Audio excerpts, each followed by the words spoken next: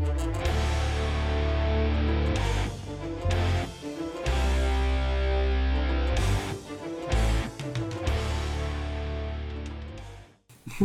cool. Hi guys. Hello. Cinema Suitcase here, Logan and Kevin.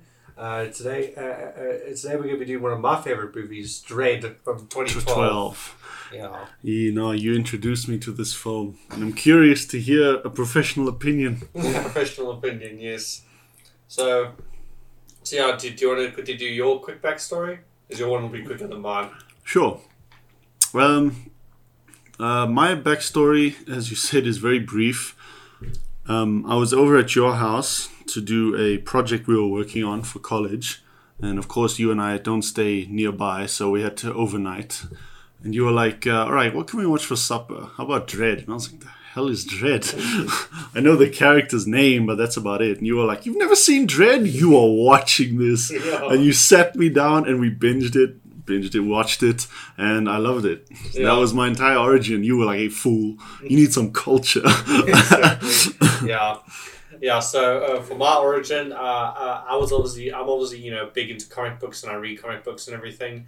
I was a big fan of Judge Dredd and everything, and then we sort of, because obviously Dredd was on the list. That was obviously on the list of movies for us to do. Yeah. Definitely. Mm-hmm. But originally for December, our plan was actually to do like a Spider-Man marathon, because we were obviously to build up to No Way Home coming out. But then Disney decided to just prolong it, just push everything back, and because of that, it just completely upended our plans and everything. So we had to scramble a little bit. Scramble and decide, okay, what are we going to watch? What are we going to do? Everything like that. We need December movies and everything.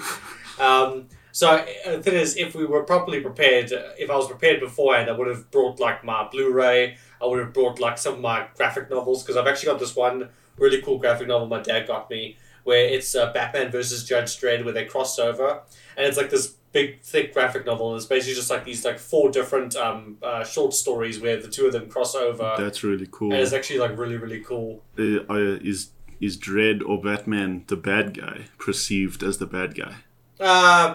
Initially. Because it depends on the crossover, because some crossovers Judge Dredd goes to Gotham, and the other ones Batman goes to Mega City 1. Oh, nice. And everything like that. Wow. That kind of reminds me of Predator and Batman, those crossovers. Yeah, those crossovers are epic too. They're really good, because Predator's always like the bad guy. Oh. Yeah, my favorite moment from the one crossover. There's the one crossover. I think it's the second crossover story after they've already like initially met. And everything like that. Mm-hmm. There's this bit where Batman's obviously driving in the Batmobile through Gotham, and he's obviously like headed off to his next case or whatever. And then Judge Dredd comes up with his like his law I can't remember what they're. Oh yeah, I can't remember what they called it. It's those bucks. It's something. It's law something. I think law rider or law buck or I can't remember the exact term for it. But he has that buck. He comes up on his bike, he shoots the Batmobile. Batmobile like tips over to the side, and then obviously this was like the 90s. So obviously the Batmobile had this very intricate design with like this intricate like dome like window. The Jetsons. The Batman sat in. So it was obviously like very intricate and everything like that. And then Judge Dredd the car's tipped over. The Judge Dredd walks over to the car and he looks through the window so you can see if Batman's alive. And then suddenly there's this 1-page panel of just Batman's fist launching out of the windshield and like hitting Judge Dredd in the face. I love that bit. That must be epic to read. I love it when they suddenly have a full page panel. And I love those moments. That's epic. It's a really awesome moment. When I'm busy editing this episode, I'll go get the page and I'll actually put it here so you guys can see it. Nice. But Judge Dredd, really cool character. He's from 2000 AD, which is like a British comic book publishing label. I was gonna ask you who published him. Yeah, so obviously 2000 AD is not very well known in the cinematic. Well, no, it's not known in the States. Oh, because obviously the States are where that's the main comic book hub. So, like, DC pretty much had to do... I mean, they co-published it, but DC obviously had to do most of the distributing when they did that crossover. And then I actually collected this one Judge Dredd comic book series at one point, and instead of 2000 AD publishing it, they made a deal with this other indie publisher in America called IDW, and then IDW basically published the comic books for them. That's cool. Clever. Bit of networking. Yeah, and it's very weird and it's very different because like 2000 AD, because their comic books, it's not like a normal single issue that you buy. It's more like a magazine, and it's got these different stories for different, because they have a whole bunch of different characters like Rogue Trooper and all those like different characters, and Judge Dredd's obviously their main character, and then it'd be like a short story. And there's also like these little like mini books you can buy of like Judge Dredd. I've got a couple of those as well. Nice. But anyway, so going through the backstory again. Basically, I watched the 1995 Judge Dredd with Sylvester Stallone. I'm actually a big fan of that movie. I mean, a lot of people don't like it, but for me, it's a guilty pleasure. Fair enough. And then my one friend, he's like super like mega fan of this movie. Like it's one of his top 10 favorite films of all time. Wow. He really wanted to watch the Judge Dredd movie, but he didn't want to watch it by himself because he heard it was bad. He listened to the Collector, which is never a good thing. Yeah. So I basically I said to him that, no, fool, this is actually a good movie. Like, let's just sit down. I basically did to him what I did to you. No, fool. I'm like, no, fool, let's sit down and watch this movie. And he really enjoyed it. He said it's very good. It is a good film. Because it's just this, okay, well, I'm talking about the 1995 one. Oh, okay. Well, I'll take your word. It's good. I mean, if Sylvester's in it, it must be somewhat tolerable. Yeah, like it's a cheesy action movie. Like it doesn't have a great plot and everything, but it's just 90s cheese. I was gonna say, you just watch it. You just have this like permanent grin on your face the whole time you watch it. Exactly, it's one of those joyous films. Yeah, of course, I get you. Yeah, but anyway, so getting back on track to this film, the 1990 film was more accurate to the comics in the sense of like the design of it, like the fact that it was the future, the fact that the barks actually are actually like these hover barks, because in the comic books it's actually like, it's not like a normal bark, it's like a hover bark that they fly around in, and it's like this future, like ultra futuristic and everything. But obviously with this movie they went in for more grounded like take. Like okay, fine, if this scenario actually did happen, what would the judges actually be like? Like, for example, like their armor, their armor is very, like, you know, it's a lot more military. It's like combat style. It's a lot more combat, military, realistic, whereas with, you know, the comic books, it's like super exaggerated, these police uniforms, these giant, like, armrest things on their shoulders and everything like that. These giant shoulder pads. And obviously the gun is obviously a lot. The gun design also is very different. But yeah, obviously this one, it's a more grounded take and everything like that. And yeah, I just love this movie. I think it's definitely a grittier take. I'm not sure. It's definitely a more grittier take. Yeah. I'm not sure about grounded because I haven't seen it, but for me, I can believe it's definitely at least grittier. Yeah, definitely. So just to go through some stats, and I have some very important bits to talk about.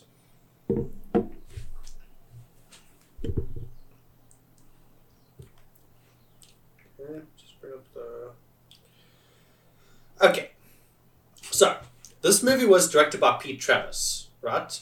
Okay, but keep that in mind, okay? Because this movie was actually shadow directed by another person that I'm about to mention. So this movie was written by, obviously we have the credits of the original Judge Dredd creators, John Wagner and Carlos Esquerra. Just like, not sure how you pronounce that one. Esquerra. Esquerra, yeah. There we go. But this movie screenplay was written by Alex Garland. Now Alex Garland was just a screenwriter at the time. He hadn't done his directorial debut, and he technically he didn't direct this movie. But Carl Urban, who plays Judge Dredd in this movie, has come out since then and said that even though that Alex Garland officially wasn't director, he very much was there on set every day, and he basically directed this movie. This movie cool. Pretty much was his vision all throughout. Wow. Which is very cool for a screenwriter, because often with a screenwriter, you sell your script and then the studio takes it and then you have no control over what happens with it. True. I remember one lecturer even said to us in college that, like, you know, the only way to make sure that your script is adapted exactly the way you want it is if you're a director-screenwriter combo. Direct the film as well. That's the only way to make sure that your screenwriting, that your script is done properly. Otherwise, it's subject to change. Yeah. But anyway, so original music by Paul Leonard Morgan, and the soundtrack for this movie is very good. It is very good. Yeah, sorry, it was a bit of a bubble there. Yeah, no problem. Cinematography by Anthony Dodd Mantle, and film editing by Mark Eckersley.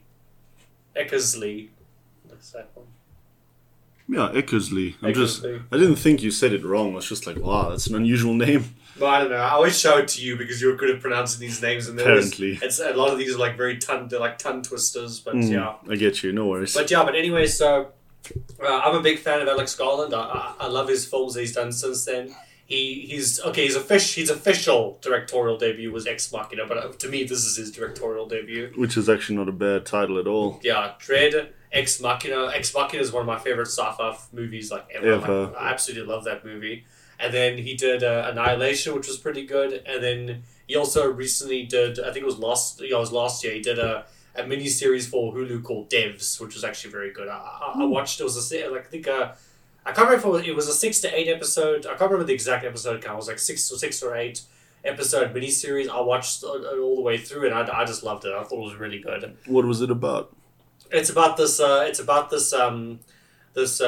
and she has this boyfriend who's like a computer programmer. They both work at this Google campus stuff. Big corporation. Because Google they don't have like a normal corporate office building. They have they have like a campus. That playground, yeah. They have like playground campus type thing. So it's one of those types of companies. Nice. And then her boyfriend who's a programmer gets hired to work on the secret project, and then he dies mysteriously, and then she's basically going to try and figure out what happened to him. It's quite a good sci-fi series. It sounds very good. I suppose he became like an IT guy, like a Ghost in the Shell type thing. Yeah, basically. Called it. But yeah. So so starting with this film, basically, we start up with sort of like a over the head shots, like a lot of like drone shots of Mega City 1 is this giant city that's like it's a bunch of cities merged together into it's stretching from like Boston to Washington DC. That's long distance. Yeah, and we get a voiceover from Judge Dredd, and he says he describes it almost like as this perfect concrete landscape. Very, very, very cool. Very, very grimy. Very grimy. Dirty place. My goodness. Very grimy, dirty place. That's Joburg for you, man. Because this film actually was shot. It was shot parts of it were in Cape Town and the other parts were in Joburg. But you can tell a lot of it was in Joburg. Yeah, you can see just by the buildings. Obviously not the mega blocks themselves. Yeah, but those are obviously the other buildings. Those are editing with CGI. But the other buildings are definitely Joburg. You can just tell. They have this flair about them. Yeah, they have the Joburg flair. The interesting thing was that the reason why they came and shot this movie in South Africa was it wasn't only because it was obviously cheap to shoot here. It was also in a sense of they wanted South Africa specifically because our cities are designed in a very grid-like manner. Manner. It's a very grid-like manner, and our cities are designed very differently to other countries in the world. And that's why they were that's why when they looked at the layouts and everything of Joburg and Cape Town, they were like, yeah, this is mega city. This is mega. That makes sense. Yeah, we do have a very grid type of layout. Yeah, especially many places do that. Especially when you go into the central hub city. And there's just a lot of one-way streets and stuff like that. It makes sense for their approach to do that. Plus, also being budget friendly also makes sense. Yeah, exactly. So anyway, we get this whole thing, and then Dredd has this voiceover saying there's only one thing that's keeping order in the chaos, the judges and everything, and then we get while it's busy showing the city, it's also cutting between him getting dressed in his uniform and everything.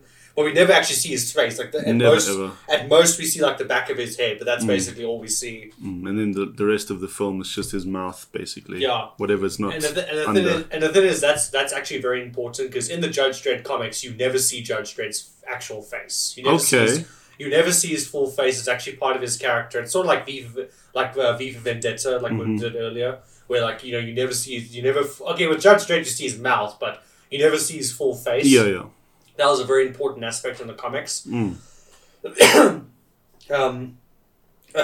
why it's so important is because in the 1995 movie, obviously this is the 90s, so obviously comic book movies were treated a bit differently back then. Yeah, a little bit. And Sylvester Stallone, I mean, I still liked him in that movie. I thought he did a pretty good job. But obviously, in the 90s, with actors, the star power, especially Sylvester Stallone at the time, he's like, no, I have to show my face.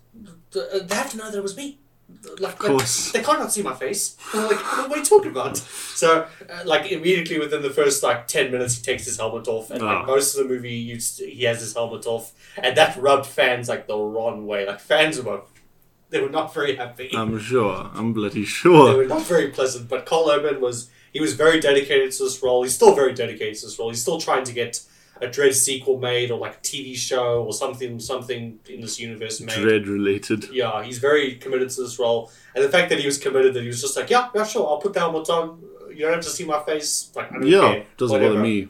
Yeah. That's cool. That's a bit of fan service from his part. Yeah, exactly. Instead of fighting this, that aspect where his face is never revealed, he's like, no, keep it. It's fine. They don't need to see me. It's about the character, not about me. Yeah, so exactly. I'm glad he did that. Well, shout out to him. Yeah, very, very cool. Mm. So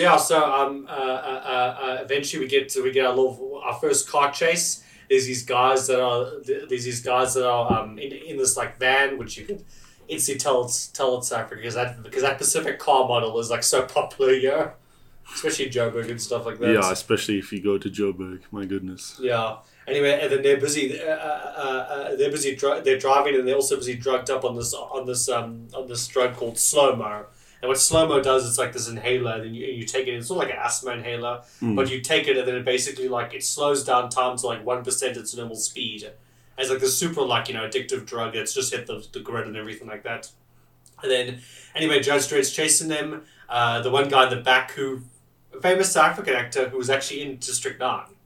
He was one of the guys that were when they were cut to the documentary style, when they were interviewing those different experts. He was one of the experts that they were. Oh, nice. One of the actors that they were interviewing in that scene. That makes sense. They would use South African actors. Yeah, because he's actually I think him and Neil Blomkamp are actually personal friends. So almost every Neil Blomkamp, okay, not everyone, but a lot of Neil Blomkamp's movies, you'll often see him pop up. That's really cool. Okay, yeah. I didn't see him. I saw him, but I didn't make the connection. So I'll go back and check afterwards. But it's cool. I'm glad that they used him. Yeah, but anyway, so he's busy drugged up, and then his friends in the front say, "We got a charge on our," because it's in slow mo, and he goes "What?" "I said we got a charge on our tail," and then he takes out his submachine gun, starts firing. And then Judge Dredd's pursuing the suspects, and then they're "Do you require backup?" And he's just, "No, I don't need backup." Great pent up for these idiots. Anyway, and then he's chasing them, and then eventually, in the chaos while they're busy driving, some guys are walking across the street, and then they run over him.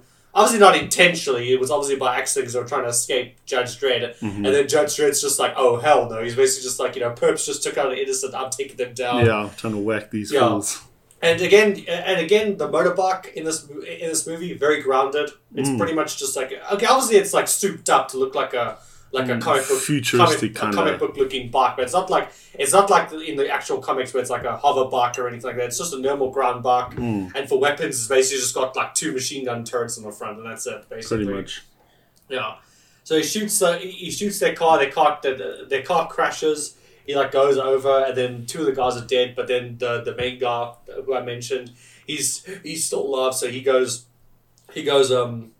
running off into the mall, and he grabs a hostage. And then Judge Dredd's slowly following him, just slowly walking with his gun. I remember when we first watched it for the first time.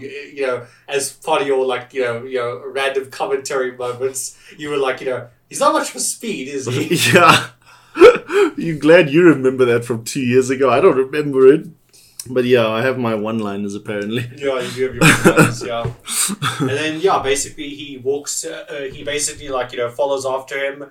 And then he eventually tracks him down. It's this fast food restaurant where he's got one of the workers there. And he's got a gun to her and everything. And he's and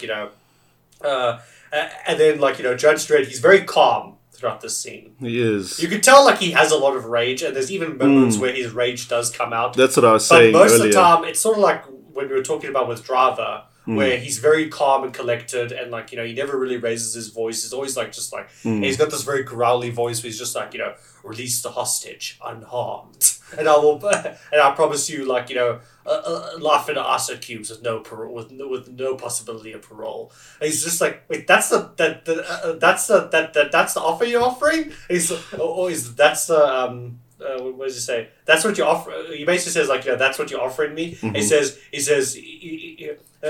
He he says your crimes are multiple homicides and the distribution of narcotics and also the attempted murder of a judge. The sentence is death. And then, like, of course, he doesn't say, he says, like, oh, no, you know, like, you're going to let me walk, otherwise I'll blow her brains out and everything. And then he goes, like, you know, negotiations over. And he, like, raises his gun and he's like, wait, did you hear me? I'll kill her. And he's like, yeah, I heard you, hot shot. What? He said, I said, hot shot. And then the gun activates to the Pacific ammo type, and then he fires it. And then, like, it's like this, it's basically like a flare round where, like, he fires it to the guy's mouth and the guy's head just melts, basically. Basically, yeah, it was kind of a flare thing. I thought so as well. It was cool. Yeah. So up until this point, just so that I'm not talking all the time. Sorry. No, it's fine. It's fine. It's just that I don't want to be talking constantly throughout this video.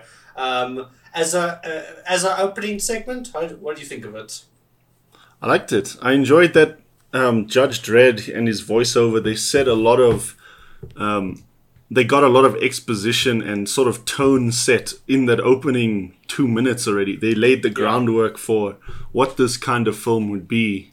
And it's actually... Even that scene after the whole car chase, you learn about slow-mo and the huge crime rate and how sort of really run down the city is, all the way up until that mall hostage situation. You just see how really everything is and how little control and influence judges actually have. Yeah, and then when Judge Dredd, after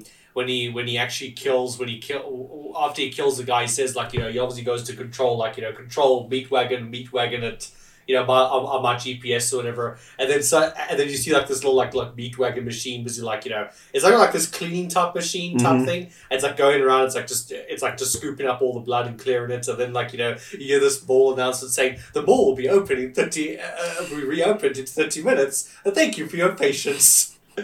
Yeah, it draws a contrast between a happy situation and it's not actually all that happy, is it? Yeah, it's very, very clever. Because the Judge Dredd comic books actually play into the into capitalism a lot. It's like capitalism and mega corporations and everything like that. Because it's like cyberpunk, basically. Yeah, I definitely got cyberpunk vibes from the opening scene. I didn't want to reference it, but I was like, this is kind of cyberpunk. Yeah, it is a very cyberpunk type thing. But I actually found that funny because there's actually there's this one Judge Dredd game from like the 2000s. I actually own it on Steam. It's quite a cool game. It's a first-person shooter. It's called Judge Dredd versus Death. Because there's this one villain in the comics called Judge Death, and he's like this ghost type character. He's like sort of like the supernatural type of villain that Judge Dredd fights, and he's basically like Judge Dredd's Joker. Basically, he's like his arch nemesis. He's the main villain. Main villain. Wow, didn't think they'd actually implement supernatural things into this comic. They actually wanted to do that. They actually wanted to do that in the sequels. They wanted to go more supernatural, and that was actually something they considered for this first movie. But they kind of just considered. They were kind of just like, no. I think we should keep this first movie grounded. Grounded, I agree with them. We should keep it grounded and keep it realistic in the sense of, like, if this situation were to happen in our real world, what would it look like? What would it realistically look like? True. That type of I appreciate that restraint they showed then. Because it's easy to, as you said with Venom, I think, I don't know if we said it in the episode or off camera, but you said once you start with the main arch nemesis in the first movie, what do you really go to for the sequel? Yeah, we did mention that in the episode, actually. Yeah, basically, like, don't start with the big villain. No. I mean, sometimes you can get away with it, but most of the time, no. Rather, save the big villain for the sequel. But if it is going to be a once-off movie, then of course use the main villain. But with these days, everything needs a sequel, so I can understand why they wouldn't do that. Well, this is a movie that deserves a sequel. For sure, I'm with you. Yeah, this is a movie that deserves a sequel, but it probably will never get it, and it's very sad. It is disheartening, isn't it? I don't care, okay? Before I die, I want a Dredd 2. Carl Urban as Judge Dredd and Alex Garland directing. Okay, I will live until like 108 until I get it. You just won't die until you watch the movie. Until you get it. And then you're this raisin at 140 years old. Yeah, and then as soon as the movie started, you're like, okay, time. And then you just die. You like Thanos dust away. I died happy. Oh, please do that. I'll try my best to do that. Thanks. I appreciate the effort. exactly. But yeah, so basically after that, the Chief Justice calls up Dredd and says, "I want to talk to you."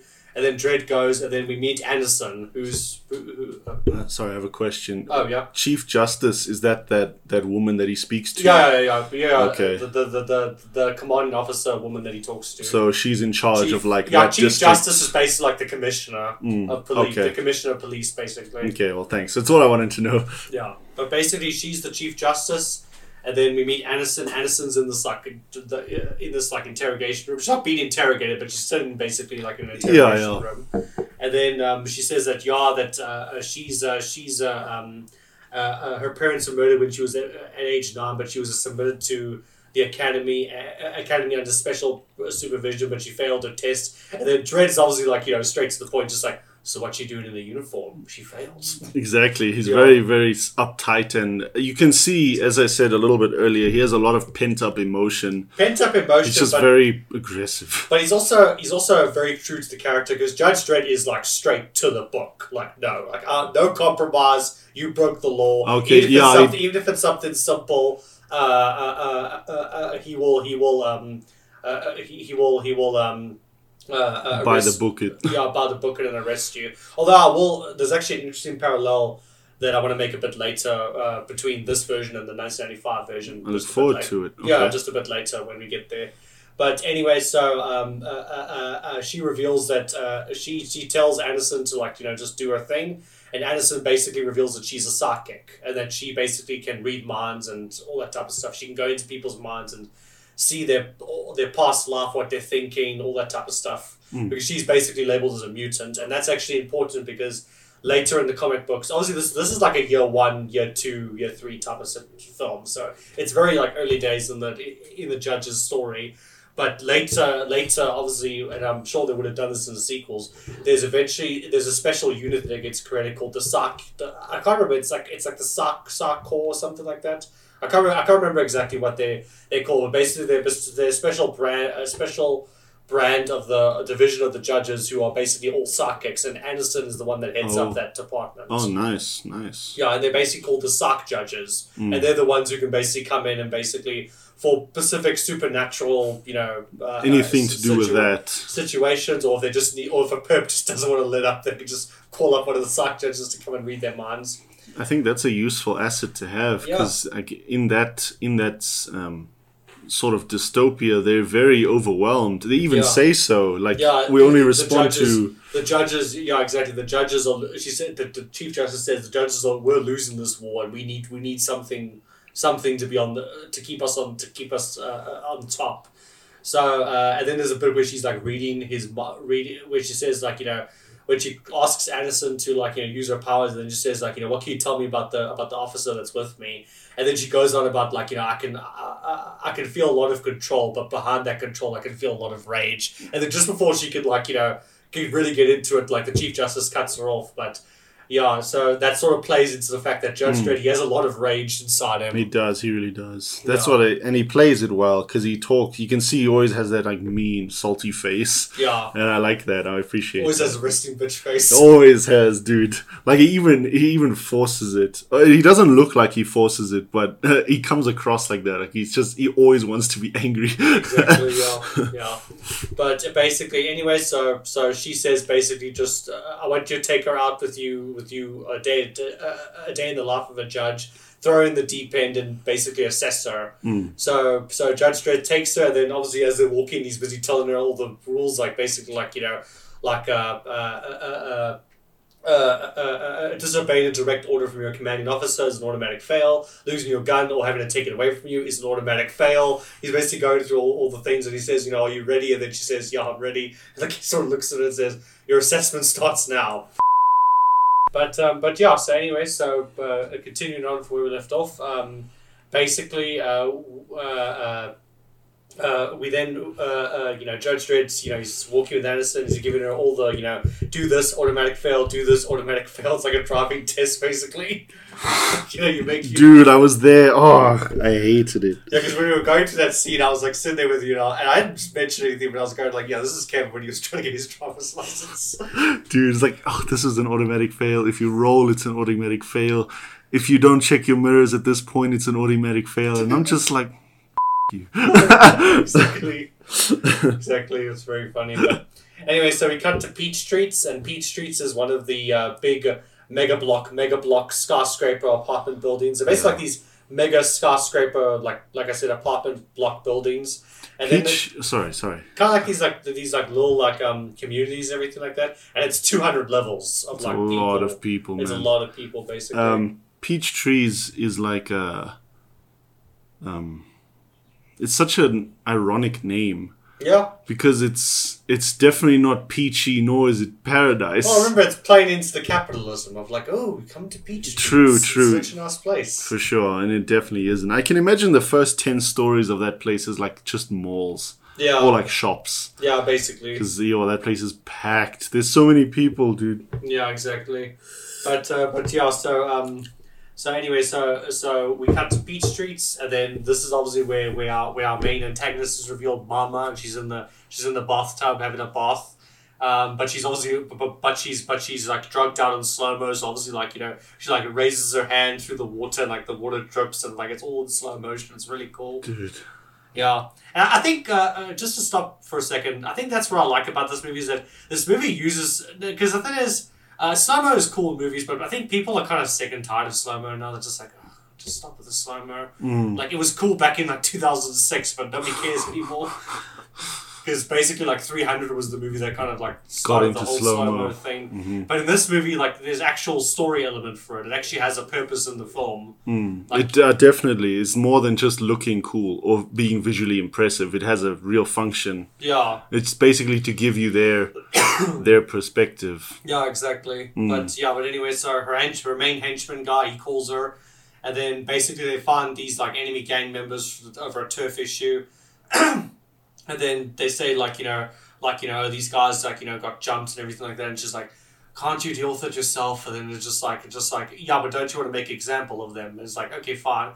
Toss them out the window and slow-mo them first. So that, when they're falling, it's like a very long way down. And skin them. Yeah, and skin them, yeah. Mm-hmm. It's a very, it's a very ironic thing that's going to come into play later. It is. And Mama is played by none other than Lena Headey, who's a very famous actress. Very famous for Cersei. Cersei from Game of Thrones, pretty awesome. I love her as an actress. She destroys this role. Yeah, she's really good in this role. She's I don't want to say destined. That's incredibly stupid. I thought of destined, but she's very well suited to being a bad guy. Yeah. She just has that sort of demeanor. Yeah, she's very good at playing bad guys. She's very talented as an actress. She is very talented. Sorry, I didn't mean to just hop in there. No, it's fine. I saw you have a point, so I just wanted to give you the space to just mention it. But so anyway, so Lena Headey, Mama, she basically drops these guys. They fall down to the bottom when people are busy shopping. There's a mom with a trolley, and then she's trying to get out of the way so the bodies don't hit her. Hailstones. Anyway, that gets the judge's attention, and then obviously Dredd is there with Anderson, and they're getting on their bikes, and then it's basically just like this is Mega City 1, something like 900 what did he say? He says a specific number of crimes, or thousands of crimes are reported a day. We can respond to about 6%. Yeah, I think he says 17,000 a day. 17,000 a day. And something per minute. And we can respond to only 6%. I think he says 12 major crimes per minute. I could be wrong. 12 major crimes per minute. I can't remember the exact figure. I just remember the 6%, but that I remember. Mm-hmm. But anyway, so Anderson says, okay, well, where are we going? He's like, your show, rookie, you tell me. And then she picks Peach Streets and is like, okay, we'll take Peach Streets. So they head over to Peach Streets. There's obviously, they go to the crime scene. Well, actually, before they enter the crime scene, they have a bit of an exchange. First, they're busy. They're walking through the main door, and they see there's a hobo vagrant sitting there by the door. And then Judge Dredd says, Anderson, judgment. And then she says, 3 weeks in the ice cubes or whatever. And he says, he says, yeah, don't be here when we get back. And he like walks off. And then later when they come back out, they see the guys still there. He's like, hey, I gave you a chance, okay? You're going to the ice cubes. True. Then he gets wrecked. Yeah. And that's actually the little parallel that I wanted to that I mentioned earlier that I wanted to mention, because obviously I mentioned earlier that Judge Dredd's very to the book, right? But but in this version he's harsh, but he's also fair. Like he knows that this guy's like probably like homeless. He doesn't have anyone that's taking care of him. He's probably like it's probably been days since his last meal. So he's like okay, fine, I'm giving you a chance. Like don't be here when I get back. Yeah, but, and it's not a hard request. It's not a hard request. It's just like, just move and just, get out of here. Don't be here when I get back and everything. But obviously when he gets back and the guy's still sitting there, he's like, okay, no, I gave you a chance. Yeah, no. And you can't really fault Dredd for that, because it's just like, he gave the guy a chance. For sure. What's an ISO cube? Is that like a holding cell that they use? It's like a futuristic prison cell. It's like this cube type thing. Like they get shrunk down. I'm not exactly sure what it is, but it's basically like this like futuristic cube cell type thing they use. Obviously, I don't know what that actually would look like in this universe, but yeah. But it's from the comics. It's from the comics, yeah. Okay. But anyway, the parallel I wanted to draw was that what people didn't, some people, because I was watching this review of the 2 different Judge Dredd films the other day, and they were mentioning that, like, what they didn't like about Stallone's Dredd was that he was kind of to the book, but kind of too much to the book. Like unreasonable. Like, he was unreasonable in the sense, like, like people, like, there's this one funny scene. Obviously, it was played up for comedy, but there's, like, this one scene where there's this guy with, like, this sports car. He's obviously, like, this rich dude. Rich dude who's, like, kind of, like, trying to cheat the system. And, like, his car's parked right, and then Judge Dredd's like, okay, buddy, you're not you're gonna get some judgment. So he takes his gun, he goes into like a hot shot or whatever, which is like his little mini rocket launcher, and he just blows up the guy's car. And it's like obviously played up for comedy to kind of say like, oh, my car and everything, but it's also kind of just like, that was excessive. That's dude. a bit excessive, Dredd. Yeah, I get that. And then like at one point he finds a guy. Because the one character in the movie played by Rob Schneider, who's a very famous comedian actor, he just got out of prison. He goes to this mega city block, obviously to find his apartment, and he gets kind of stuck in this like block wall. Like he gets kind of like captured by these guys. He kind of gets like he gets mixed up with these gangsters, but it's a misunderstanding. Like it's like he's not actually with them. He's not trying to do crime or anything. He just gets he's at the wrong place at the wrong time. That makes sense. And then he's hiding underneath the scene. And then Judge Dredd finds him, and then he says to Judge Dredd, like, look, no, man, look, I just got out of prison. I'm not looking for any trouble. I got mixed up in the thing. I couldn't find my apartments and everything. And you could tell, like, you could tell he's telling the truth. But Judge Dredd's basically just like, nope, you were with these gangsters 3 years in the ISO cubes. Oof, poor guy. Yeah, and then, that's not right. They did it purposely because they're trying to show that Judge Dredd's kind of a bit too harsh. And then that's kind of the lesson that he learns that, okay, no, not everybody... you need to not every situation is so black and white. You need to look at the situation a bit differently, and you need to learn. And he learns a bit of sort of a lesson about ethics and everything like that. Okay. So obviously it was purposeful. They purposely did that in the movie, but obviously to a lot of people watching that rubs them the wrong way. Kind of goes like, geez, Dredd. Yeah, calm yourself. And then when people see this version of Judge Dredd, they're like, okay, this version's a bit better because he is harsh, but at the same time he's fair. He's fair. He's fair, and he's willing to look at a situation and go, okay, no, I'm giving you a chance to get away and everything like that. Makes sense, of course.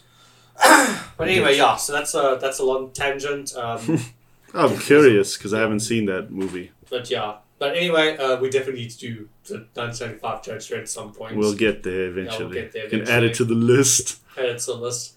But yeah, so anyway, so they go to the crime scene. The guys are covered up in blanket, and then at one point Judge Dredd thinks, and the guy's head's just completely mushed. It's like the brains all over the floor and everything. It's mushed. Because obviously he fell 200 stories to the ground, so he's obviously just a puddle. at this point. I wonder what speed they pick up. Because momentum from that fall.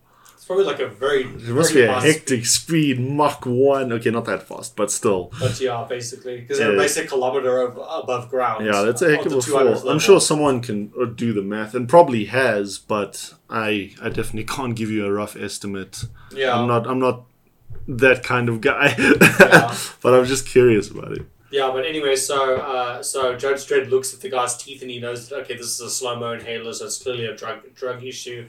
And then Anderson doesn't know what slow-mo is, so the medical examiner there like explains it to her and everything. And then they kind of they go with the medical examiner, and then he sort of explains to him like, yeah, this entire block is run by one gang leader, and that's Mama. And we sort of give Mama's backstory and everything, how she was this like, she used to be a hooker in like the red light district, and then one day her pimp like obviously like cut her up because obviously she's got scars on her face, so that's obviously what happened to her. And then after that, she was kind of like, okay, no, I'm done. And then she killed her pimp, took over his business interests, and then basically she started at level 200 and basically just worked her way down. Took over everything. Until eventually the whole block is basically her. She takes out all the enemy gangs. There were 3 gangs. There was the Judged, and then the Black Dragons or Red Dragons, something like that. The Black Dragons, and then there was another one. One more, yeah. Yeah. But me and my dad quite really like the Judged, because the Judged have like these. They have the tattoos. They have like these mock leather jackets. They have paint their faces to obviously have the Judge Dredd mask. And me and my dad actually like that because that sort of reminds us of the one Batman graphic novel, The Dark Knight Returns, where there's this mutant leader and he's got like this mutant gang or whatever that obviously he's like terrorizing the city, and that's what brings Batman out of retirement to stop him. And then when he stops because he beats up the mutant leader, and he does it right in front of where all the gang can see him, and then they see that Leo's humiliated and everything. But then after that, they become inspired by Batman, and then they become this new gang called the Sons of Batman. And they're not like a gang. They're like a gang of vigilantes basically. And then he sort of like trains them, and they sort of become like he's like sort of his army. That's very cool. Thing. That's interesting. Never knew of a storyline like that. Yeah, there's actually an animated adaptation of it that I think we should do one day as well. A movie or like an episode of this series? No, animated adaptation. It's like a part 1 and part 2 because it's a very dense graphic novel. Oh, okay, so it is a movie. That's what I'm saying. It's not an episode from the series. Yeah, it's like a 2-part film series. Okay, should definitely get to that then. Yeah, definitely. It can be an extra. Definitely. But so anyway, they find out that Mama's there. And they're like, they track the perps to level 39. So like, okay, cool. We're going to go there and find where the perps are, obviously in the vicinity. And then, basically there's basically this one like apartment, which is basically like a drug room where they basically sell the slow-mo and everything like that. And there's people there getting high and like a whole bunch of guys with guns and everything. Typical crack den, yeah. Typical crack den. Judge Dredd and Anderson storm in, they blow the door open, and most of the people in there are like all drugged up on like slow-mo and everything, so they take these people out, and it's all like in slow motion, like they shoot the one guy gets shot in the chest, and like there's the ripple effect, there's the one guy who gets shot like through the mouth, and like the blood like pours out. It's very, very cool. It's very cool, man. I dig this style. Yeah. It is very, very cool. At least, as you said earlier, it's purposeful. Yeah, it's purposeful. And also the thing is, it's kind of also, but you also kind of, there's that shot where you get that close-up of Anderson's face, and she kind of sees how rough it is in the city. Because for Judge Dredd, this is just a regular Tuesday night. but for Anderson, she's going like, whoa, okay, that's bad. This is like really intense. Anyway, and then that they take that dude hostage. They take that one guy hostage, and that one guy he's one of Mama's lieutenants. Yeah, I was gonna say he's like a lieutenant type dude. He basically enforces the normal soldiers. Yeah, he forces one of the soldiers, and then he obviously when he gets captured and they're taking him out the room, he makes sure to look up at the camera so that there's this one hacker guy that this hacker. Prisoner dude who Mama obviously is controlling. He obviously is looking at the cameras and he sees that they got him. And then that's when Mama's like, okay, I can't. We can't have him be taken into interrogation because we can't afford to the judges find out what he knows about our operation and everything like that. True, because basically slow-mo is produced there and distributed from there. So if they wipe out the hub there, then slow-mo is off the streets basically. Yeah. At least for a while until some idiot makes it again. Yeah, basically.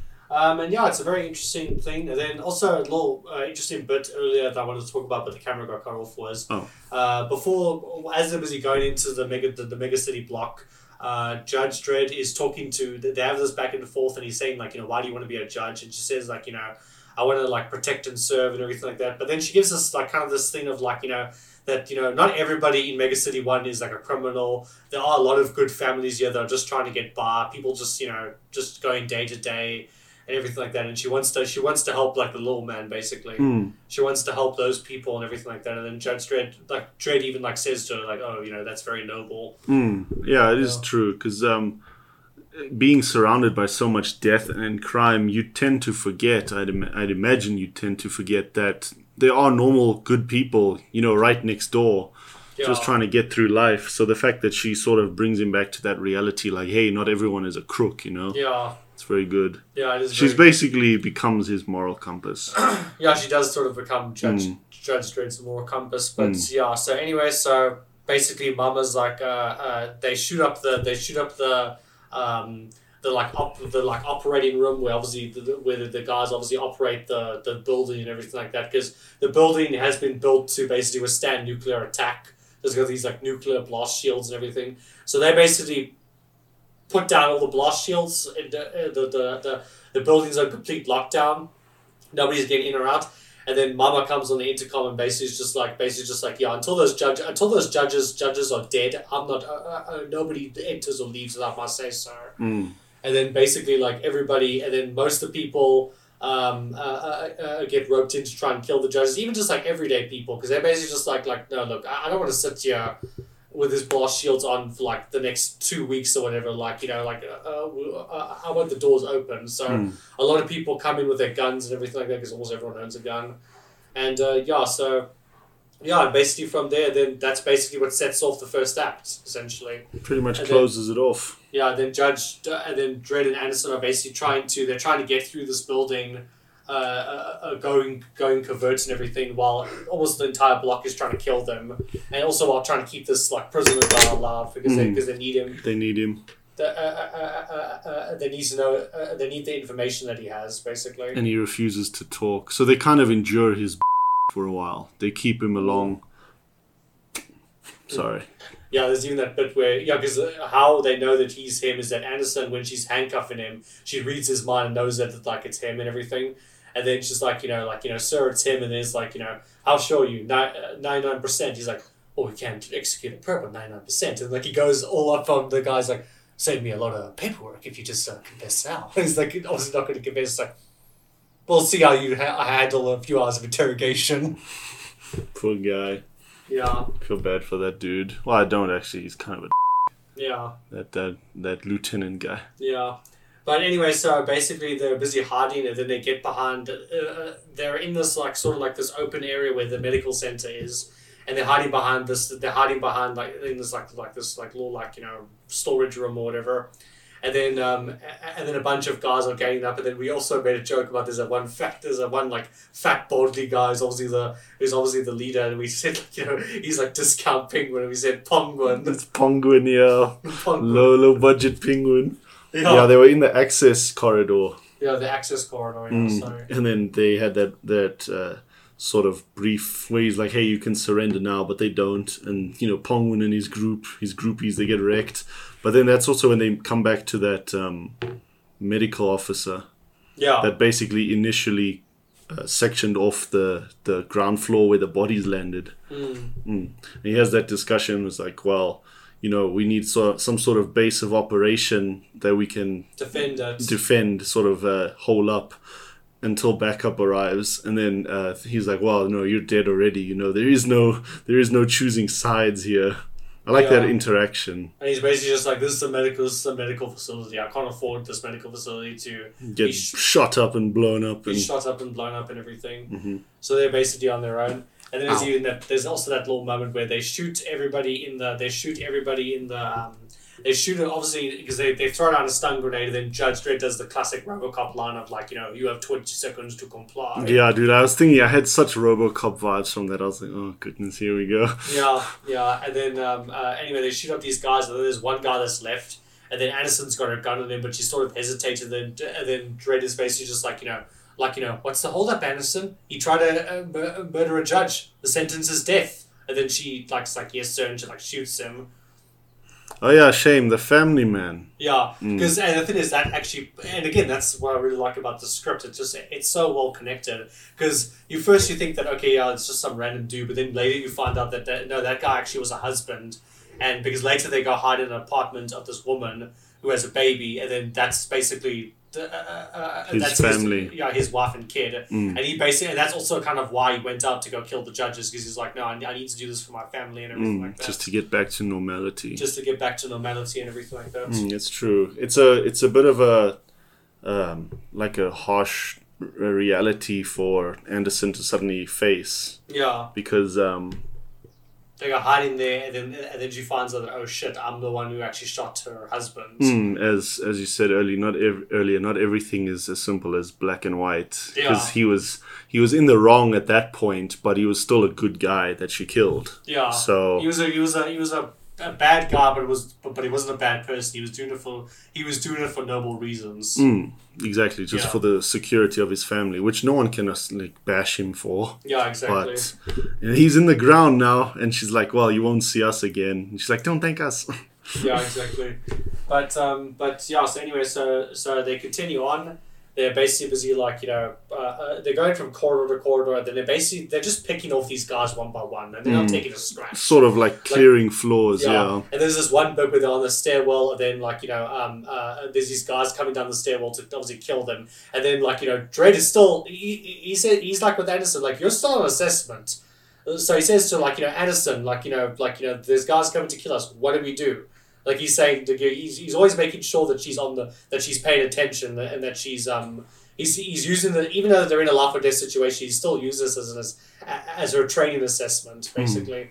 And then she says, okay, no, use gas grenades, and they obviously knock out these guys, but then also at the same time wipe them out and everything like that. Eliminate the threat essentially. And yeah, it's just pretty cool. And then that's when the hacker guy, he basically he calls mum and he basically says look, these guys, they've taken out 30 plus of our guys and they haven't taken a single scratch. So they have to start raising it. And that's also cool because the thing is, because Mama basically essentially has override, she has control of the whole building. They use that sort of as a way to sort of increase the tension slowly. Yeah, gradually raise the stakes. Because then basically what she does is that she brings down the security doors so they're stuck on this one level, and then basically she says, okay, we'll go get the machine gun turret. So then Dredd basically he leaves Anderson and says to her, he leaves her to look after the prisoner, and then she says if they get to you and you've got no bullets left, save the last bullet for yourself. Just a recommendation. Because if she was ever captured, she would not survive. Yeah. Wouldn't go out, peacefully. That's for sure. Yeah, definitely. So Dredd goes off to go scope out what's happening, and then Mama's got this she's on this one side of the block, and she's basically got these massive Gatling gun turrets. She's basically just fires, and then basically just annihilates an entire block. Cheese grates it. Regardless of who's there. Everybody who's in that block is basically dead. Even if you hide in your apartment, you're dead. Basically, Judge Dredd and Anderson escape by the nick of their teeth. Because they're busy, eventually Judge Dredd's running to avoid these bullets. Eventually he's crawling on the floor, trying to avoid it, and then they shoot a hole. They shoot a hole in the wall. And he sees the light, so he goes high X and he blows that hole, and then they basically fall out into this. It's sort of this little this sort of piece of the sort of playground area that sticks outside the building. Oh yeah, with the skate ramp. And there's it's a skateboard area where all the teenagers basically are mingle and everything like that. And then they basically get there. And then because before they can't call for backup because the building is blocking their comms, but obviously now that they're outside they can call for backup. So obviously backup's inbound, but now obviously they can't stay there. They can't stay there because they'll get overwhelmed. So they have to just keep on moving, pushing, keep pushing and everything. And then that's when they interrogate. Well, no, obviously at first, Mama sends her goons in, to go, and her main lieutenant guy to like go in and find the body. And they basically said like, we're not leaving until we find a body or like at least a part of it or whatever. And then Judge Dredd like sneaks up on them, and then we hear a few gunshots. We hear one or two gunshots, and then suddenly we just see Judge Dredd. He comes out of the smoke and he just throws the guy like off the building, her head lieutenant off the building. Oh yeah, sure, that guy. Shame. Oh man, It was nice knowing him. Yeah, like throws him off the building. Mama like is like shocked, and then when she looks back, she doesn't. Judge Dredd's just like walking back into the smoke. And he just disappears. Like vanished. It's so cool. It's like a specter. Just the cinematography and just everything. Like it's just so awesome. Oof, definitely. Now this movie is commendable for what they did. They worked so well with the source material. Exactly. And they had a very consistent tone the whole film. It never feels anything ever feels like out of place. There's no like. I mean, okay, there is humor. There are some like small jokes here and there, but it's not like overpowering. It's not to the point where it's just like they just had there's just a serious scene, and then they suddenly cut to the Marvel thing of like cut to joke. Yeah. Exactly. I get you. That makes sense. Oof. Sorry, I'm trying to recall the story. Yeah, I know. Don't worry. This is a very long episode, but I want it to be a long episode. No, it's fine. I'm enjoying just listening to you. I'm just trying to keep up with you. Yeah, because it's a meaty episode. But yeah, basically, so yeah, we continue from there. Then Dredd obviously takes the guy and like interrogates him, because obviously Dredd. This is when Dredd's like real rage like comes out. Because he's just like, your boss just murdered an entire city block just to kill 2 judges. Seem like overkill to you? And like he's interrogating, he's obviously like, he's gonna freaking kill this guy. And then Anderson's basically just like, sir, like, if you leave it to me, he doesn't even have to talk. And then we get the whole bit of, because like, when Anderson and him were alone, this like lieutenant guy, he was trying to get inside Anderson's head and like kind of mess with her. I like that scene when they're in his like subconscious, sort of visual choice of having everything a little bit overexposed, and then the sudden like transition. She's getting guns, and then suddenly his handcuffs are no longer there. That sort of back and forth fight they have in his subconscious is very well done. Yeah, I he like goes that. over how my messed up head is going to beat your messed up head and everything, and then like she turns the tables on him and then basically just tortures the hell out of this guy. Beats him at his basically. own game. And she gets all the information out of him, and that's when we find out that Mama basically is the sole manufacturer and distributor of slow-mo, and that if we take out her operations, the slow-mo drug is basically gone and everything. That's what I was saying earlier, basically. Yeah, and and you like this interrogation scene? I do. I really liked it, as I said, because of the back and forth where he thinks he can outsmart her, and she constantly counters him at his own game until she wins. I thought it was very clever, because he's trying to get into her head with like abusing her and stuff like that, and then she's kind of shocked by it, but she plays she beats him at his own game. Yeah, exactly. In the end, and I'm like, yeah, nice, well done, Anderson. She didn't lie down and take it. Yeah, exactly. Because the two of them have sort of like a little bit of like an antagonist and protagonist type situation going on. Because then later, when Anderson gets captured, he like has her gun and he says like, I always wanted one of these and everything, and he's like gonna basically shoot her. But then obviously from the comic books, he tries to use the gun, but the ID check fails, and then the gun basically blows up and blows his entire hand off. And then that's when she basically that's it. Yeah, that's basically when she ends him, basically. It reminds me of Fast and Furious presents Hobbs and Shaw. Remember, they have the guns that work with DNA. Oh, yeah. It reminds me of that. Oh, yeah, I remember that now. Yeah. But that is from the comic books, where basically a lawgiver, that's what the gun's called. That's what the judge's weapon is called. It's called lawgiver. The lawgiver is basically it's DNA programmed to only work with that specific judge. So obviously, when they sign up and they graduate into becoming part of the force, then they get a unique gun assigned to them. Yeah, they get their own lawgiver. They decide that they basically have three options: run, hide, or attack. And then, Anderson initially says we can either run or hide, but then Dredd's basically just like, why don't we attack? We should just attack and everything. And then there's that little moment of comedy where Anderson's like, I think we should wait until the odds such in our favor and everything. And then like Dredd kind of just goes quiet, just like, wrong answer. And he's just like, you're the psychic. Yeah, I did enjoy that as well. I love those little moments of comedy. It's because he's blunt. Yeah, he's very blunt. And it's like straight faced. That's what makes it funny. Yeah.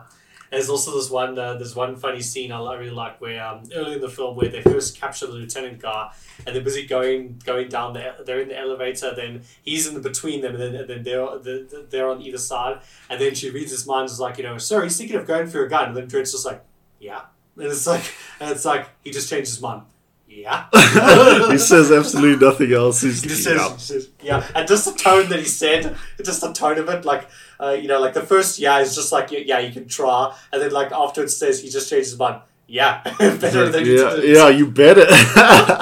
It's just those subtle things, those subtle moments of comedy that are just very funny. They're ingenious because they're not forced. They're not forced, and they're forced, and they make you chuckle just a little bit. That's kind of what, like in the first Avengers when they crash that flying alien thing, and then Hulk punches Thor because they have that fight between them. I love that. That's kind of unexpected humor that always gets me. Yeah, the Avengers.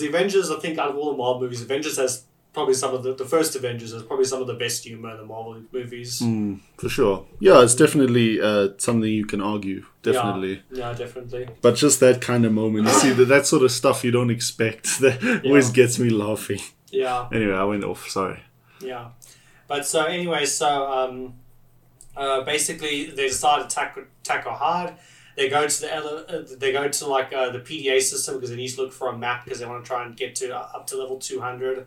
And then there's these two kids there that are like hiding, but like they got guns and everything, and they're obviously trying to, because they obviously want this like lockdown to end as well, so they want to basically go and kill the judges or whatever. So then they go to the PDA system, and these kids come up with their guns, and they say like but you can tell like they've never done this before because they're like they're kind of shaky. They're very shaky and everything. So they say like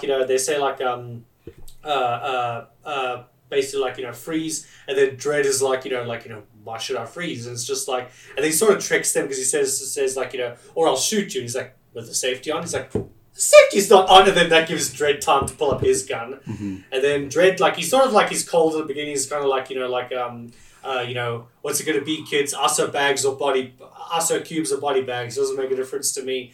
And then the lieutenant, he grabs, because obviously him and Anderson and Dredd are distracted, so he gets behind Anderson, like captures her, then they go into the elevator and everything. And then Dredd, before obviously he can pull a gun on this guy to try and save Anderson, he obviously first has to deal with the kids, and he doesn't use like lethal force or anything, he uses stun bullets, obviously, to kill them. Just to kind of show that Dredd, like, he did that sort of, he did do that in the beginning, but I think that was kind of sort of like, scare them away so they wouldn't do anything, because obviously he doesn't want to like shoot kids, and then obviously he uses stun on them, obviously, because he doesn't want to actually like kill kids or anything like that. Just rather incapacitate them. Yeah, incapacitate them. But yeah, then basically the guy gets away with Anderson, and then Dredd's like irritated. There's that moment where like it's a close up where he's just like he's just like crying. He's just like what's the word for it? He's just salty. He's just being salty. Yeah, he's just kind of like groaning in annoyance. Yeah, because it's like a slight inconvenience to him. Yeah, it's a bit of a headache for him. He's like, here we go again. Yeah, exactly. He has to go rescue her. Anyway, and then he comes onto the PDA system, and then he basically gives his, because Mama gave her speech at the beginning on the PDA system, but he gives his thing saying, in case everyone, all of you forgot, this is Mega City 1, and you fall under the jurisdiction of the judges. You guys fall under the same rules as the rest of the city, and like Mama's, and he has that line of like, Mama's of the law, I am the law. And the thing is, that's actually Judge Dredd's catchphrase from the comics, is "I am the law." Okay, cool. So they referenced it. Nice. Yeah. Well done. Referenced it once in the movie, but it's pretty cool. Anyway, so he says, that, and then Mama's hacker guy, they basically use it as they track that he's using this one Pacific PDA terminal or whatever. It's sort of like a telephone booth type of thing. It is, yeah. It's basically like a telephone booth. Basically is. And then they say, okay, converge all these guys here. and then they come around the thing and they can see somebody's in there. There's like a body in there. And then they open fire, but he's not going down. He's like, the guy's not going down. And then they open the door. Then like it's actually Judge Dredd laid a trap for them because it's one of the dead gangsters that he killed or whatever. And then he basically like he's on the other side of the other block. And then he basically gets his gun out and says like flare or whatever, or hot shots or whatever. And he fires like this. He basically throws a molly like in Left 4 Dead. Yeah, he does. Like just burns and incinerates all of them. I think it is called incinerate. Yeah, it's incinerate or whatever. Something like that. Yeah, it's incinerary. Incendiary, yeah. Yeah, he fires one shot and it basically like it shoots this like fire flare and it basically just sets all these guys ablaze and they all basically die and get cooked. Poor guys. Yeah, yeah, exactly. And then they're just like they're back in the control. And they're like, how the hell are we going to stop this guy? They think he's Terminator. He's just like a Terminator, man. He's just taking all these guys. So then we get our final thing that Mama does to try and sort of raise the stakes, where she calls in some corrupt judges. 4 judges. Initially, you think that they're just a backup, but they turn out to be the corrupt judges because when they go to the crime scene, the medical examiner comes out to talk to them, and then when they say to him, like, you prepared to testify to that? He's like, sure. And then they shoot him. They blast him. Yeah. And then the 4 of them basically say, okay, fine, 1 million credits to kill these judges. Do you know who he is? And he says, like, no. And then the leader, he's like, I know who he is.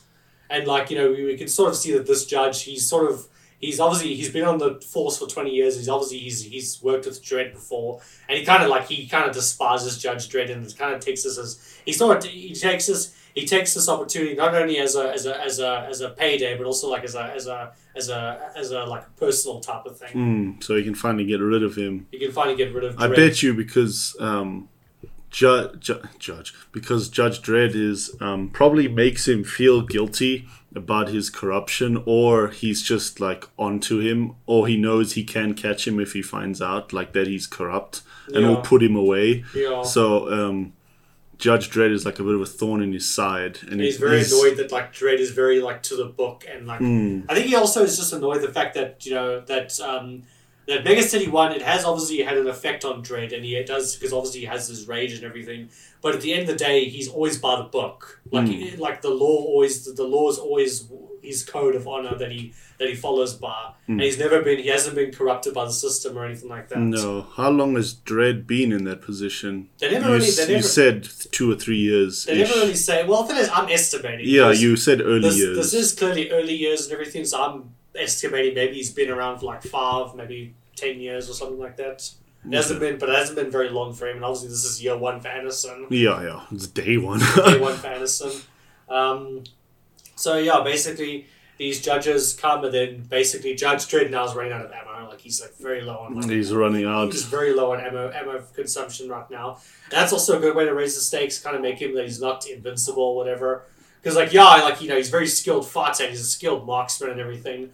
But at the end of the day, he's gonna eventually he's gonna run out of ammo. Then he's kind of like screwed. He's got a problem, exactly. Yeah, for sure.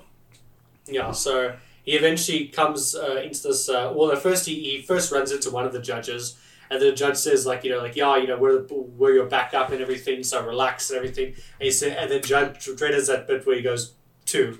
He's like 2. He's like there were 2 of us called in for backup. Very curious to know why you didn't ask about the other one. And then the 2 of them get into that fight and everything, and then Dredd basically just KOs fatality. He's gone. He's in the ground. Now they have nice fights between the judges because they're obviously on sort of the same equal skill levels. Yeah. So the way they have to outsmart each other is definitely a bit of a refresher compared to just wrecking these. Yeah, these noobs. Basically, the gang members, they're just cannon fodder. They're just the cannon fodder enemies, but the judges, they're the boss fights. Yeah, they're the lieutenants before the boss fight. Yeah, well, they're like they're the mini bosses. The mini bosses, yep. You have to get through, yeah. Totally. So basically, Dredd takes out the one guy, and then he eventually gets to the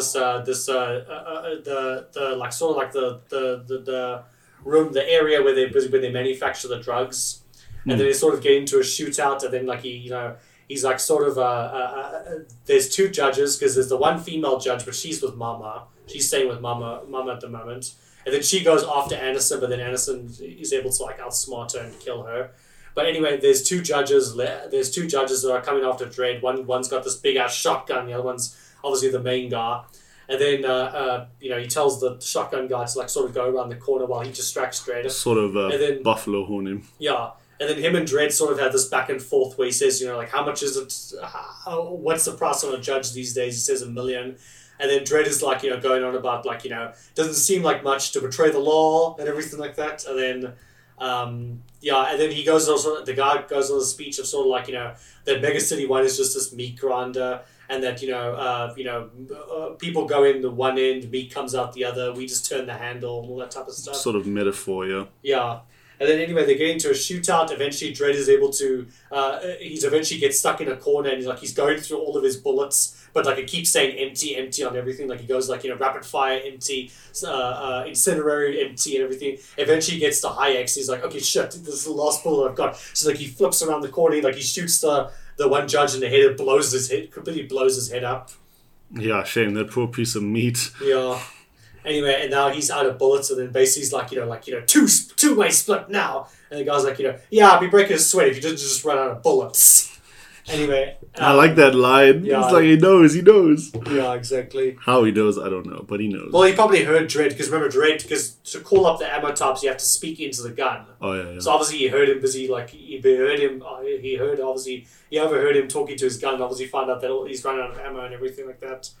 So anyway, eventually Dredd gets behind a wall, but then the enemy judge, he uses armor piercing, he's able to get a shot off on Dredd, and then Dredd falls to the ground, and then it's about to like take him, and then Dredd's like wait, and then he sort of goes on this whole speech, like it really bugs him. He says like wait, Judge Dredd, the Judge Dredd, finally gets on the run end of a gun, and he says, wait. And he's like, wait for what? Wait for me to change my mind? Give yourself, a few more laughs because you're so pathetic and all. He goes to this whole speech, and then Dredd's just like, no. And then Anderson shoots him. He's like, wait for her to shoot you.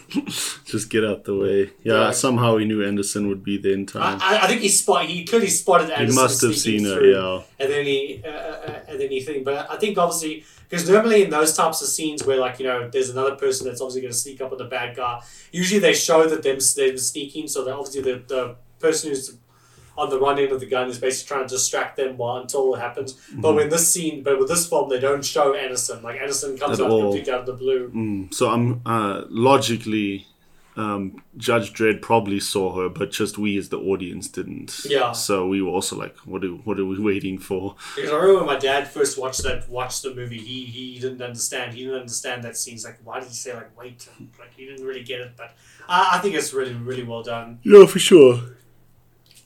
So it is a minor issue. It's not something to really riot about, is it? Yeah, definitely. So anyway, basically, they're ready to storm Mama. Judge Dredd, obviously from all the dead judges that are around, he's able to do the thing in video games where you collect all the ammo of the dead enemies. Just refuel. Yeah, he refuels all of his ammo, and then basically they're going for their final stretch. It's like a Doom level. Basically, they're going through this compound level. All these guys keep showing up. They just keep popping them one by one. Mm-hmm. All that type of stuff. Eventually, they get to the server room where this hacker guy is, and then they go into the hacker room, and he's hiding. And then they find him, and he's screeching like a little girl. Like, Jesus, dude. Yeah, he is very wimpy, isn't he? He's very wimpy. But anyway, he says I can give you the combination and everything. And then Anderson sort of is she's sort of in this she's sort of starting to turn to how Dredd is, where she's becoming very cold and everything. Because she says he says I can give you the combination. She's like, we don't need you to give us the combination. She reads his mind, but then she sees what Mama did to him, and obviously that he's been manipulating everything, and then that's kind of what sort of brings her back down to earth. And she basically is she says she lets him go, and then Dredd obviously is appalled. He's just what do you mean? He's an accessory to this crime.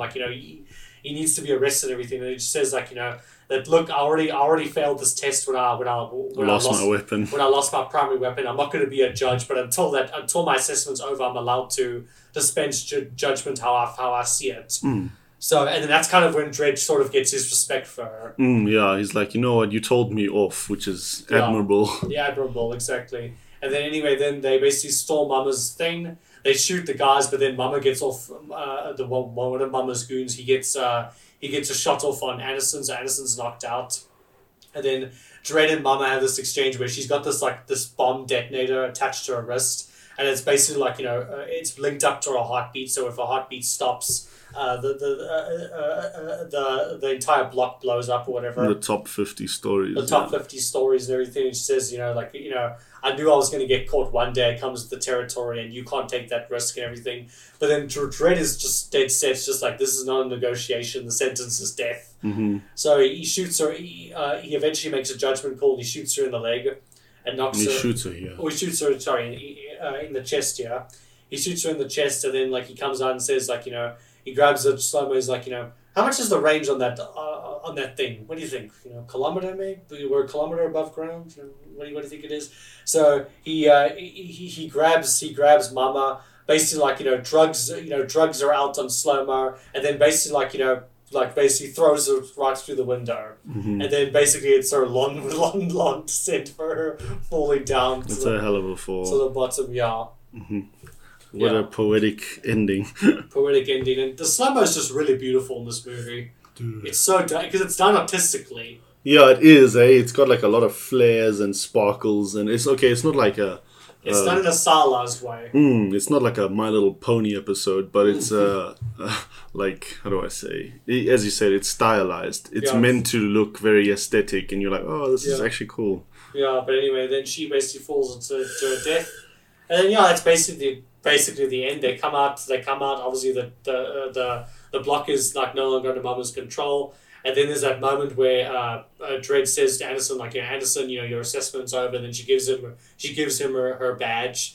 And she goes off, and then the Chief Justice comes to talk to Dredd, and then she says, so what happened? And then he's like, just simple drug bust.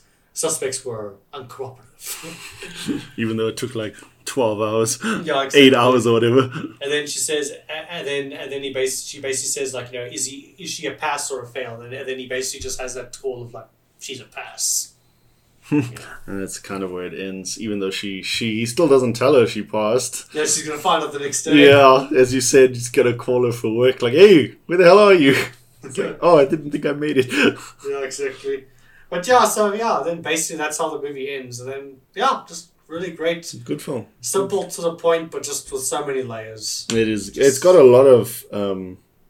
it stays true to its own vision. It doesn't falter from its tone or its objective at all. It feels very consistent throughout. Yeah. Yeah. Don't have much to say, really. I mean, you said everything I wanted to say. Do you want to do some shots? Yeah. I only have one shot that I really like, that specifically I like. I like the close-up of that hacker guy's eye. Oh, yeah. And it has the camera aperture that opens and closes, because obviously she took his eyes out and he has some sort of augmented eye. Augmented cyber eyes. I really like those close-ups of his eyes. It only happens twice, I think, but it's still very impressive. And other than that, I think just my favorite shots are anything to do with the slow-mo. Yeah. Because of its irrelevant to the story, yeah. It's not just done to be visually impressive. It is part of the story, the slow-mo. Yeah. So I imagine how high of a frame rate they had to have, dude.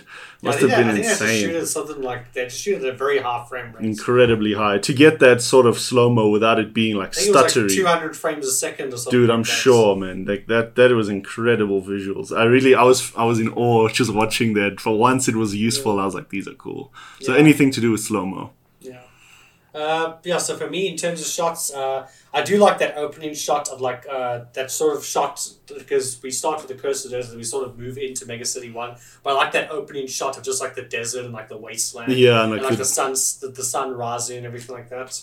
Mm-hmm. That's pretty cool. That's a pretty cool shot. And then I like a lot of the slow-mo shots, like you said. There's that, and some of the shots of Anderson, close-ups of Anderson are pretty cool, especially that one shot where she's standing over this dude, obviously that's still alive, and then Dredd obviously tells her that no, you have to execute him or whatever. And then there's that shot of her holding her gun. And she's that hesitance. Mm-hmm. I like that type of shot, and I like all the other shots of close-ups of Judge Dredd, especially when he shoots that like incinerate rounds at those guys and like they burn, and then like it's a close up of Judge Dredd, and then you see like the flames like in his visor. That's like very very. Oh, I know what you mean. Right, we had a bit of a stretch with the camera dying, so this was like an hour ago. Yeah. So where were we? I have no idea. Oh, we were just talking about the final sequences and shots we liked. Oh yeah, shots we liked. Yeah, then basically I just like like I was saying earlier, I like the shot where Dredd shoots that incinerate bullets at those guys, and then that's what I was saying. Go up in flames, and then there's that close up of him, and you see the flames in his visor. That's what I was saying as well. You reminded me of that. Anything to do with when you're on the lower floors looking straight up and you see the bullets go over. It happens like 2 or 3 times. Yeah. I love those shots. Yeah. They're very good. I had an editing thing I wanted your opinion on. When they're closing the roof of that mega block, you see it from the outside. Yeah. And then in that later clip, the camera is going backwards. Do you think they just reversed that clip, hoping no one would notice? Because it's the same shot, just it's playing in reverse. It looks like it, I swear. So I think that they just reversed that clip and they were hoping no one would notice. I could be wrong, but... Maybe. I think so. Takeaways? Unless you had other shots or anything you want to talk about. No, not much else to say really. I guess one interesting little piece of trivia that I'll throw out there. Most people who watch this probably already know, but interesting bit was that RoboCop was actually heavily inspired by Judge Dredd. Wow! And then they actually wanted to make a Judge Dredd movie like in the 80s, but then RoboCop came out, and because the movies were so similar, they were like, okay, no, we can't make this. And they basically had to wait until the RoboCop trilogy was over before they could do their movie. So yeah, that's why there's a very much like, if you watch the 2 movies, there's very much like a similar tone. I can believe that. Or at least they were like, no, let's put it off then. Yeah. Shout out to them. I just want to shout out Cersei. What is her name? Lena Headey. Lena Headey. She's OP in this role. She's my favorite character actually. Yeah. In this movie, like her character, and the way she portrays it is next level. Yeah, wasn't there? Thinking about that now, I'm pretty sure it was you or just somebody else in our class. Wasn't there a script that you were working on for script class, and it was about like a female? It was about some female mafia boss or something, or like gang leader or something like that. And I remember you mentioned it in class. That I said to you, "Oh, you should watch Dredd because Mama basically is that essentially." Oh, okay. Because I remember us having some kind of conversation about that. Okay, I've definitely written things that are similar, but I don't want to say, yeah, that was outright me, because I don't know if my characters were any similar to Mama at all, but I definitely did write a lot of female lead characters, especially in the second year. Yeah. And, I did well with those scripts, but... Yeah. I think you're right. I think it probably was me, because you and I were together the most. Yeah. So, I think it was definitely me. Plus, we also had that, like, group activity, but we were in a group and we had to make a story. We also had a female lead there, remember? Yeah. That was mint. I enjoyed that story. We should have actually done that. Yeah. Other than that, I don't really have anything else to say. I got nothing. Yeah, no, overall, just a really good action movie. Just really tightly made, great tone. I appreciate the grit. The grit. It doesn't feel out of place to be like R-rated and gory. Yeah, and the script, and the script is very well written and it's just very good. I think one of my takeaways from it would be, if you're gonna have some kind of filmmaking gimmick like slow mo, for example, you want to put slow mo in your movie, try and figure out a way to incorporate it into the story. Because this movie does that very, very well, where the drugs, obviously there's the slow-mo drug and everything like that, and then there's a slow-mo drug, so there's a reason for it, but even when they do the slow-mo, it's very, like, stylized and high contrast and everything. It looks very cool. Okay, that's a good takeaway. Even if it's not just with slow-mo specifically, if it's any, like, filmmaking gimmick or whatever that you want to put in your film, anything that you want to use. Try and figure out a unique way to show it, or a unique way to implement it. That makes sense, instead of shoehorned. Yeah. Yeah, that's a takeaway of mine as well. A takeaway for me personally is just the emphasis this movie has on consistency. It's very, very dark. Not dark as in thematically, it's not that dark, but in terms of the environment, it is very, very dark. Yeah. And like grungy and dirty, and I like that. Yeah. I appreciate that. That would be a takeaway from me. How about a rating? 10 out of 10 for me. You absolute pig. I'm joking. Feeling generous. You absolute pig. How do you stupid dunce? 1 3/4. Yeah, no, I'm joking. I would give it a 9. It's very, very good. It is very, very good. I don't have any... Oh, one thing I do have a flaw with, which is why I took the point away, was the inconsistency when they take slow-mo. Because it happens twice in that movie. When we first see Mama and she's in the bath, that dude talks to her and suddenly she comes back to reality. Like, you can just turn off the effects whenever. And it also happens in that first opening scene. Yeah. I get what you mean. Like when you're under the effects of slow mo. When if somebody tries to talk to you, you're just like, oh hey, what? Sorry. Yeah, exactly. It should just be like, we got a problem. It should be yeah. I get that.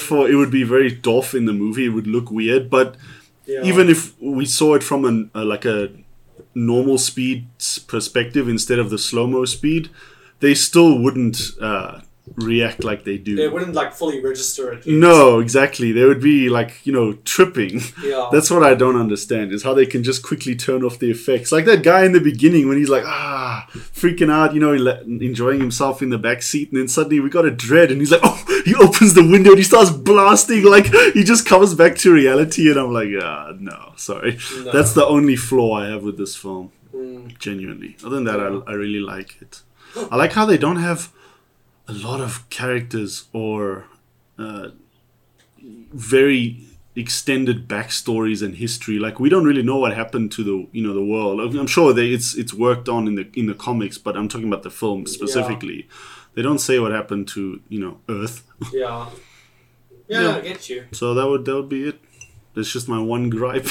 Yeah. So you can just turn it off. Okay, well, yeah, that is a very good point. Even when I was watching it last night, I was also thinking, this is a bit sketchy. But, yeah.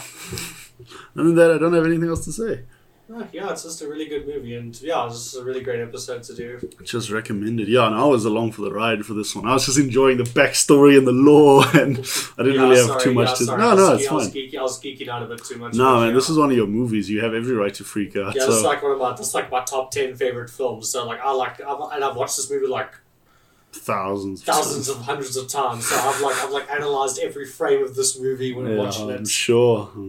Oh, that's great, man. I'm glad you really enjoy it. I'm glad we got to cover it because I like this film as well. Yeah, it's a very memorable. It's definitely memorable. Yeah, it's very memorable. I'll never forget the first time I saw slow mo, and I was like, whoa. Yeah, that's the only thing I would ever do is slow mo, but it doesn't exist. So yeah.